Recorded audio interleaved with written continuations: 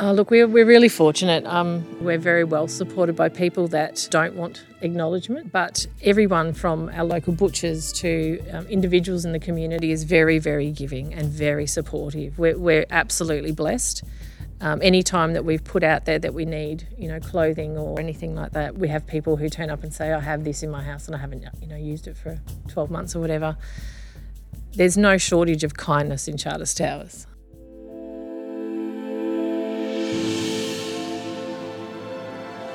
I'm Teresa Hudson, Coordinator of the Community Information Centre, and in today's podcast I sat down with Tiffany Hopkins, CEO of Prospect Community Services in Charters Towers.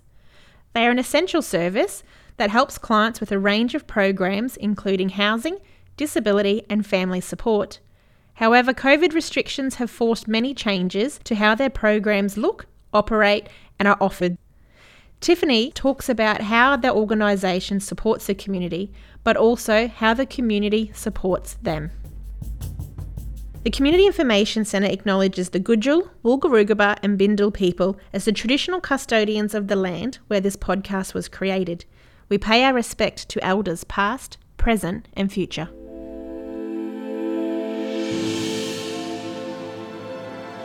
So how long have you been with Prospect? I believe yesterday it was 7 years and 1 month in multiple capacities. So before I started working full-time, I was on the board for nearly 6 years. Started as a company secretary. In a volunteer position? Yep, volunteer capacity. And eventually ended up being the chairperson and then moved into a client services manager role in 2019 and did that for about 6 months. And in that time we had acting CEO and was approached a couple of times about whether or not I wanted to work in the CEO role, but I felt that I hadn't worked in operations for long enough to justify doing that. I kind of felt like that would be very arrogant. And on the third time when I was approached, I went home and thought about it and had a conversation with my family about what that looked like because I have a large family. And while on paper it's probably a 8:30 till 5 job. Yes. On paper it's 8:30 till 5:30, but in real life, and particularly in that period, it was big days, so 10, 11-hour days nearly every day.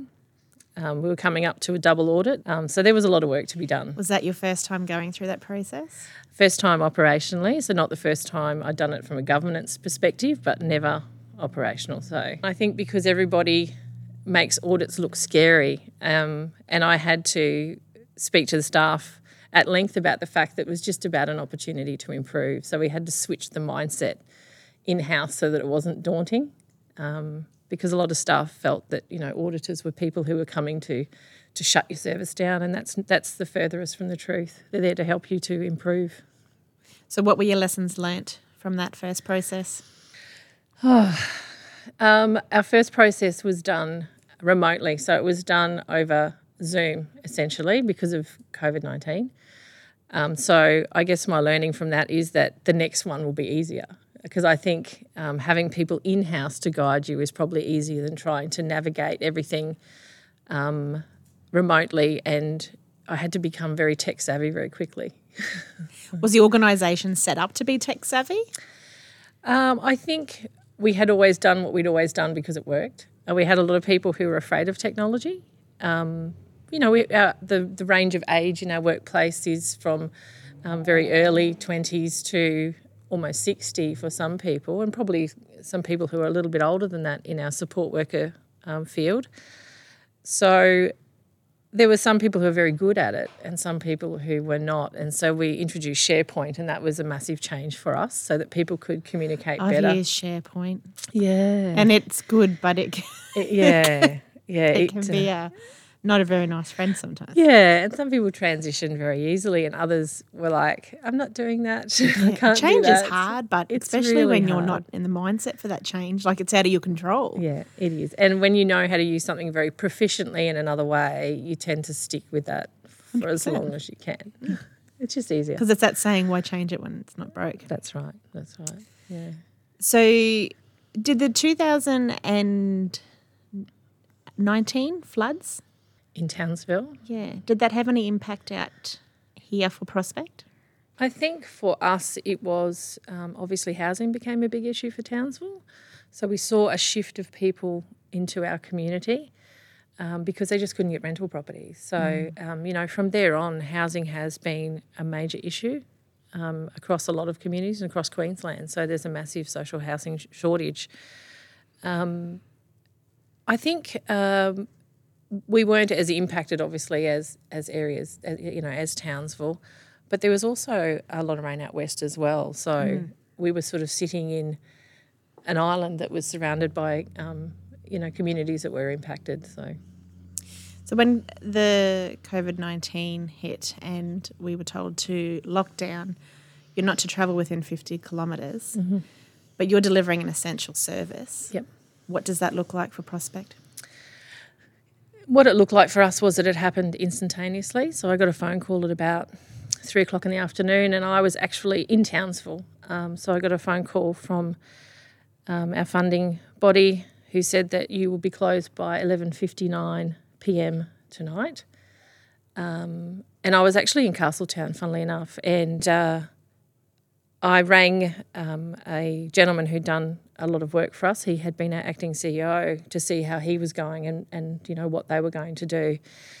And we had this bit of an ongoing joke, and I said to him, because everybody who was a CEO was feeling it. They were working under the pump and trying to make big change instantaneously. And did you have a policy in place for a pandemic? We had a business continuity plan, but no one had ever done a pandemic before. So it's written in there, but then to action that is very different. Yeah. And when you say pandemic, I've never lived through one, so I had no idea what that would look like. But it meant that immediately there was no face-to-face delivery. And to go back a step, what are the services that Prospect deliver? So the reason that our doors had to close was because we received funding as a neighbourhood centre. But we also do all the community housing. In Charters Towers we have 35 properties, and we also manage community housing through Townsville. We do family support and youth support. So immediately that all had to become non-contact. So what does family support look like? So family support and youth support are around information, advice and referrals and case management. So helping people with domestic tasks, routines, engaging them with allied health services, a lot of, mental health services, etc. So that all had to become remote. And we also provide emergency relief funds, which is for people in crisis. So food and essential items like that. So we then had to put it out to everybody that we would not be doing any face-to-face. We had to do non-contact intake, and then our staff were delivering food to people's front gates and leaving it on their gate, contacting them by phone to say, we've just put it on your gate, can you come out and pick it up, so that we knew that they were receiving it while we sat in the car and watched and made sure they received their goods. So it was hard for us because everything we do is around people. And face-to-face. And you mentioned the word crisis. We were in a crisis, and you were told that you couldn't deliver your services. Not that we couldn't deliver, but that we had to change our delivery model immediately. Yeah. To a very, very vulnerable cohort of people. That's right. Do you think in hindsight now, when we look back on it, because now we hear the word that if every business or every service that can operate as essential, they need to keep operating now, but the messaging that we got at the start was lockdown.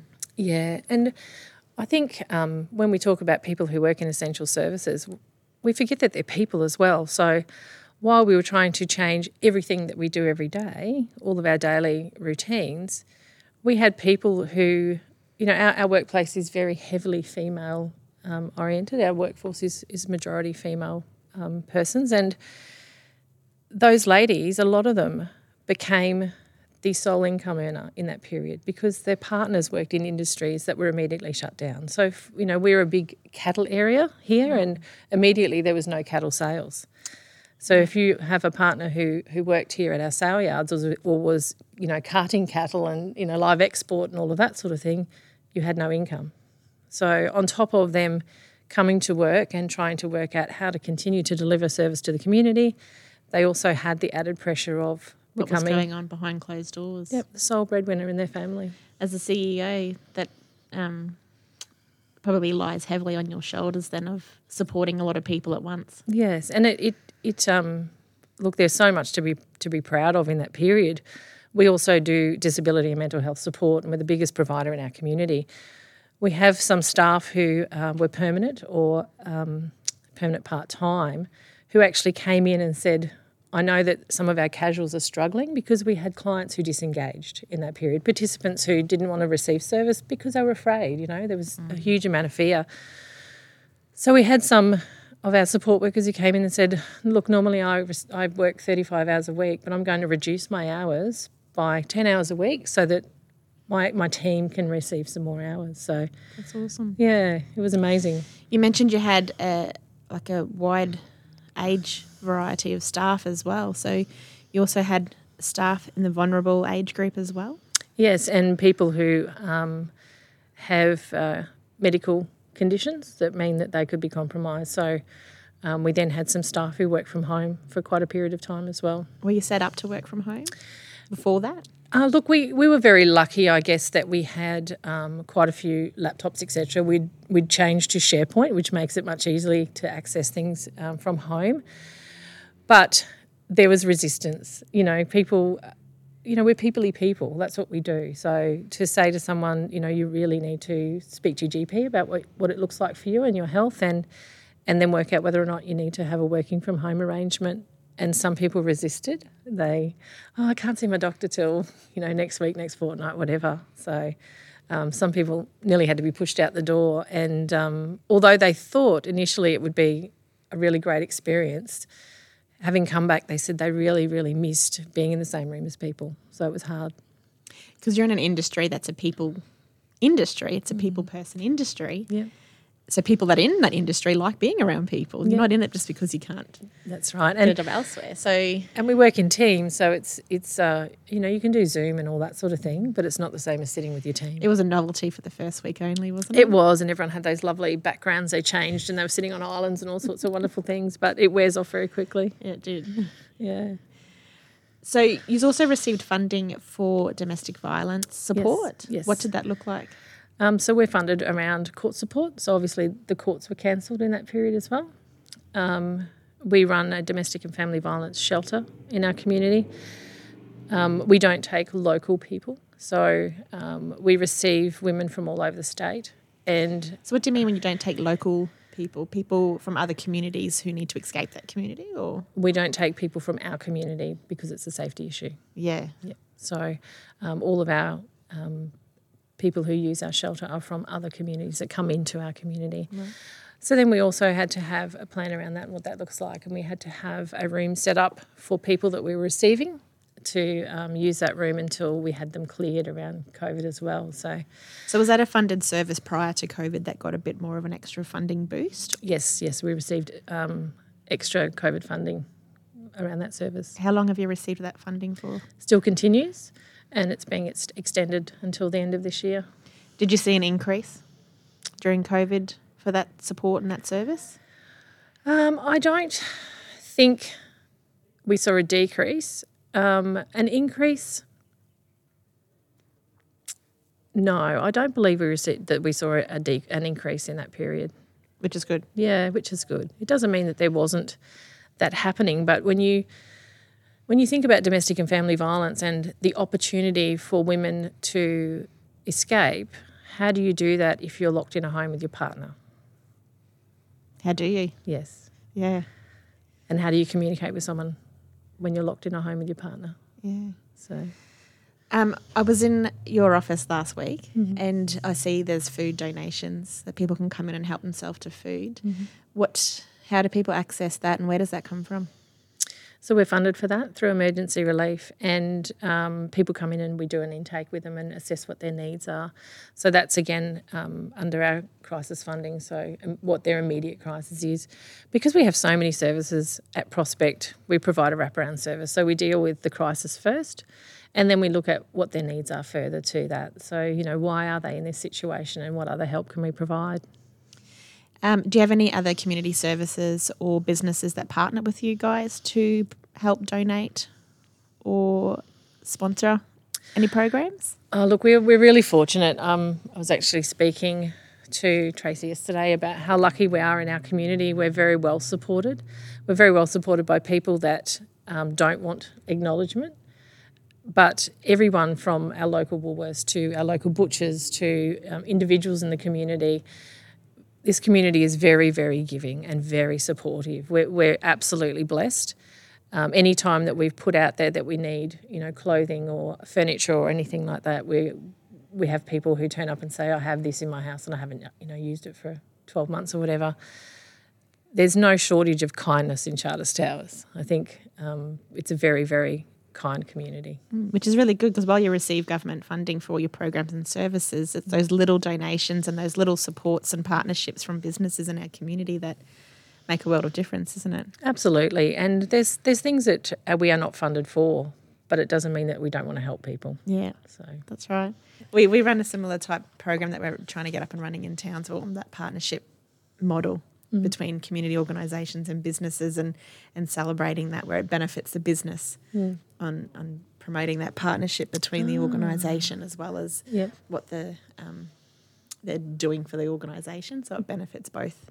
Because you mentioned so many businesses give, but they don't want to be recognised. Yeah, and our local churches, etc. So instead of them facilitating that emergency relief, that funding is handed over to us to do that. So keep it centralised. Yeah. So the community newspaper, or the local newspaper that was here in Charters Towers, and that now is no longer. Yes. Has that had any detriment to the services you provide? Because a lot of your cohort of clients are vulnerable people who may not have a mobile phone to follow your page or have literacy skills to read. Yep. Or know what's going on. How do you reach your clientele or reach your community to let them know that Prospect is here and this is what we provide? Look, I think, again, we're very lucky that we are not new to the community. So we started as a neighbourhood centre more than 30 years ago. So we have a big footprint here already. Our staff and our participants are our best advertising. So we meet with people regularly, try to go to the schools and all the places where you would expect to find, families, children, etc. I think for us, a lot of our clients are walk-in, so they come in because they do know about us. We network with the doctors in town. We have a very good relationship with QPS. So we run the local, the LLA in Charters Towers, so the Local Level Alliance meeting. We host that. And is that with Tiffany Stubborn from Mercy? Yeah, Tiffany number 2, I call her. She is She's phenomenal. She's absolutely phenomenal. Yeah, a walking, talking dictionary of services and linkages. Absolutely, absolutely. So if there is a new service to be provided in our community that's funded to deliver in our community, she will let us know probably before the service. She's on top of it all the time. Yeah. You've got a community day coming up soon. What does that look like? Gosh, that started quite a long time ago. We actually had a student who was working for us and that was their project. And I don't know that anyone ever thought that it would sustain itself for such a long period of time. But it's quite a big event. We didn't have it last year, obviously, due to COVID. We're really looking forward to hosting that again and to possibly we will have to change a little bit about what we do. And I guess we talked yesterday about the possibility of having to cap some numbers because the space that we use, we've nearly outgrown that space really. But it's still the most, I believe, it's the best space for that event. It's a community day. Yes. That's free to come along to? Absolutely. Is it just for clients of Prospect or is it for the whole community? No, the whole community. What services or what can people find there on the day? Any service that is provided in Charters Towers, they're able to set up a stall there. And then there is a lot of market stalls and entertainment as well provided on that day. Yeah. That's Community Grow in Townsville do a community day similar by the sounds of it. And it was massive event. And they do it every year as well. And they've got free rides there for the kids and stalls and all the community events come along. And each stall has a little thing that they have to do. Like we had free badges at ours where people can come along and make a badge. And it's just seeing the kids buzz around and the parents being able to take their children to that community event that's free is just a really good feel-good feeling for the community. So that's really good. That's good to see that. It sounds very similar to what happens here. Yep. Yeah. And that's how long's that been going for? I can't tell you off the top of my head. Do you receive funding to get that up and running each year, or you just pull it together and make it happen? Pull it together. Our staff are amazing. They're amazing. That's a day on the calendar year that they give their time. That's so good. What else would you like to see Prospect do into the future? Oh gosh, I'm a dreamer. So what are the dreams? Oh, ridiculous amount of ideas. Look, we were, I guess one of the things that we know for our participants is that they're in summer here, it's very hot. That's probably the one thing I would say that if I could magically change, I would change it so we didn't have 40-degree days for such a long period of time. So we currently have a lease with the PCYC here for the whole of the building, and we use that for social and community access there. We run a soup kitchen and breakfast program, but I think we could do that better and bigger for the community. But I would like to see there to be more capacity building that comes from that, so people from the community running it themselves. So that's the bigger dream there. There are lots of gaps in the community, but we also have a community that when we need something, they pull together very quickly as well. Housing is definitely a massive issue here, and especially youth housing for young people who are trying to transition to independent living. They want to stay at school, but they don't, live in environments that are conducive to them being at school every day and having those routines. Lots of couch surfing, which is everywhere, but we need a solution for that. What do you think the solutions are? Some funding from the government would be good to build more social housing. That would be a really good first step, a commitment, an actual commitment. So, and we work very closely with QCOS, who are doing lots of advocacy around that. But we need it. It needs to happen sooner rather than later, because obviously even when you receive funding, there's the build on top of that. So you're looking at another year beyond that as well. So we need some solutions now. Is housing been a problem that's surfaced here in Charters Towers in the last 12 months since COVID, or do you think it's been here long before that? I think it's been here before that, but particularly in the last 12 months. And I think we had an influx of people who moved here from areas where there were lots of cases of COVID. And, people who had occupations that were mobile went, well, this is an opportunity for us to move somewhere else. When you look at, we have a lady who works for us who's from the UK, from Manchester originally, and when she talks to her family, and she video called them one day and just showed them where she lives, and she lives on acreage, and they were astounded that all of that was hers because they don't have that, So here we've just been blessed around that. We can walk out in our backyards and we have all this space. We have 4.5 acres, so you we're can very have a campfire lucky. in the backyard. Absolutely. So, COVID for us, COVID lockdown wasn't very different to what we do every day anyway. We're at home a lot.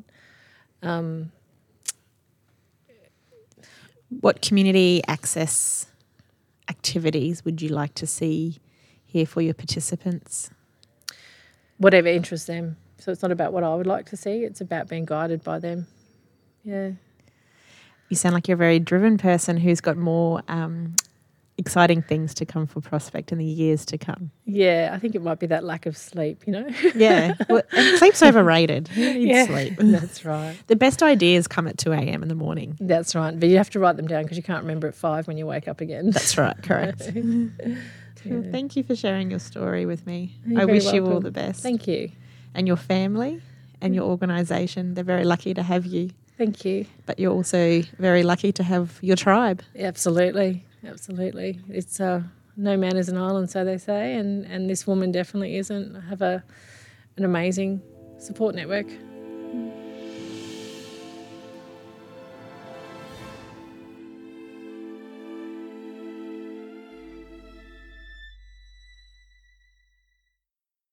Brave is jointly funded by the Commonwealth and Queensland governments under the Disaster Recovery Funding Arrangements. This podcast is produced by Damien Lawarden.